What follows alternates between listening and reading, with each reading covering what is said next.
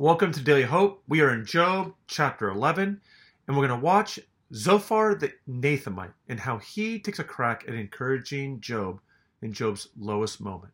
Here we go, beginning in verse 1. Then Zophar the Nathanaite replied, "Are all these words to go unanswered?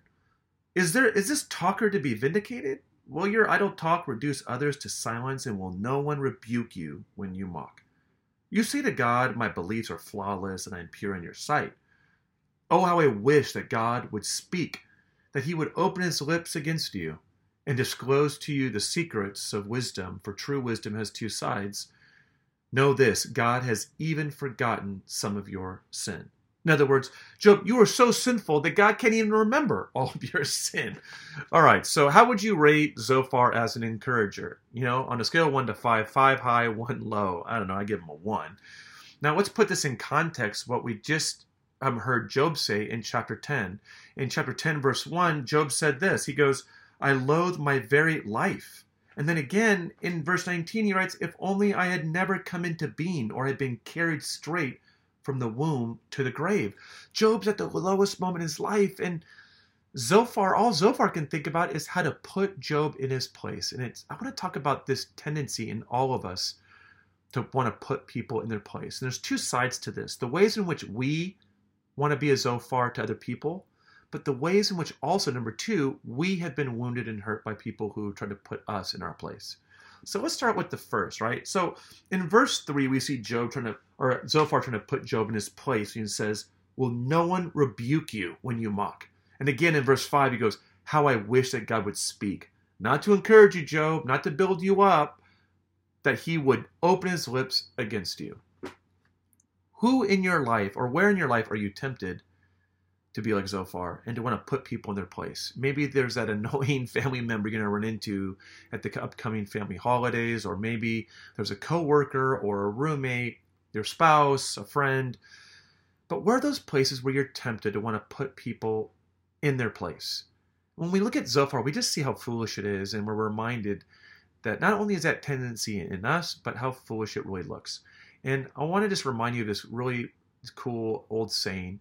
He goes, "Nobody cares how much you know until they know how much you care." And the idea is we're so quick to want to tell people what we think that our real compassion and care for them is outstripped by our need to correct them. James talks about this in his letter. Remember when he says, "Be quick to listen and slow to speak"? Well, this whole idea of being quick to listen, slow to speak, has this implicit notion that the better listener we are, the more our capacity for God's mercy is enlarged. So our capacity to be ministers of God's mercy is increased, right? Because later in chapter 2, he says, "Mercy triumphs over judgment." And the better listeners we are, the more likely we are to be able to put ourselves in other people's position, to really connect with where they're coming from and what they're saying and how they're feeling. And people feel that from us. And we got to remember that, yeah, there is the truth that needs to be spoken, but it has to be spoken with mercy, with grace, and with kindness. With Zophar, you just get this feeling that he wants to just slam Job and put him in his place, not really build him up and encourage him. You don't get the sense of a spirit of love and humility, right? So where is that place for you, all right? Check yourself and consider for a moment where you're being tempted to be like Zophar, and where you're being challenged to be a better listener and to speak with more mercy. Okay, number 2, there may be people who have been a Zophar to us and have wounded us and have hurt us with their reckless words. There's a proverb that says, "Reckless words pierce like a sword, but the words of the wise are healing." Maybe we've had our hearts pierced by someone else's reckless words. And I want to encourage you right now to bring that memory to mind. What they said, what was that thing they said to you that wounded you, that hurt you, that angered you? I want you to feel free to just get in touch with the feelings that created in you. Frustration, anger, discouragement. Bring that to mind and bring it before God and ask for the grace to forgive that person. Now remember, forgiveness doesn't mean we trust people. We don't have to trust that person to forgive them. Ask God for the grace to forgive.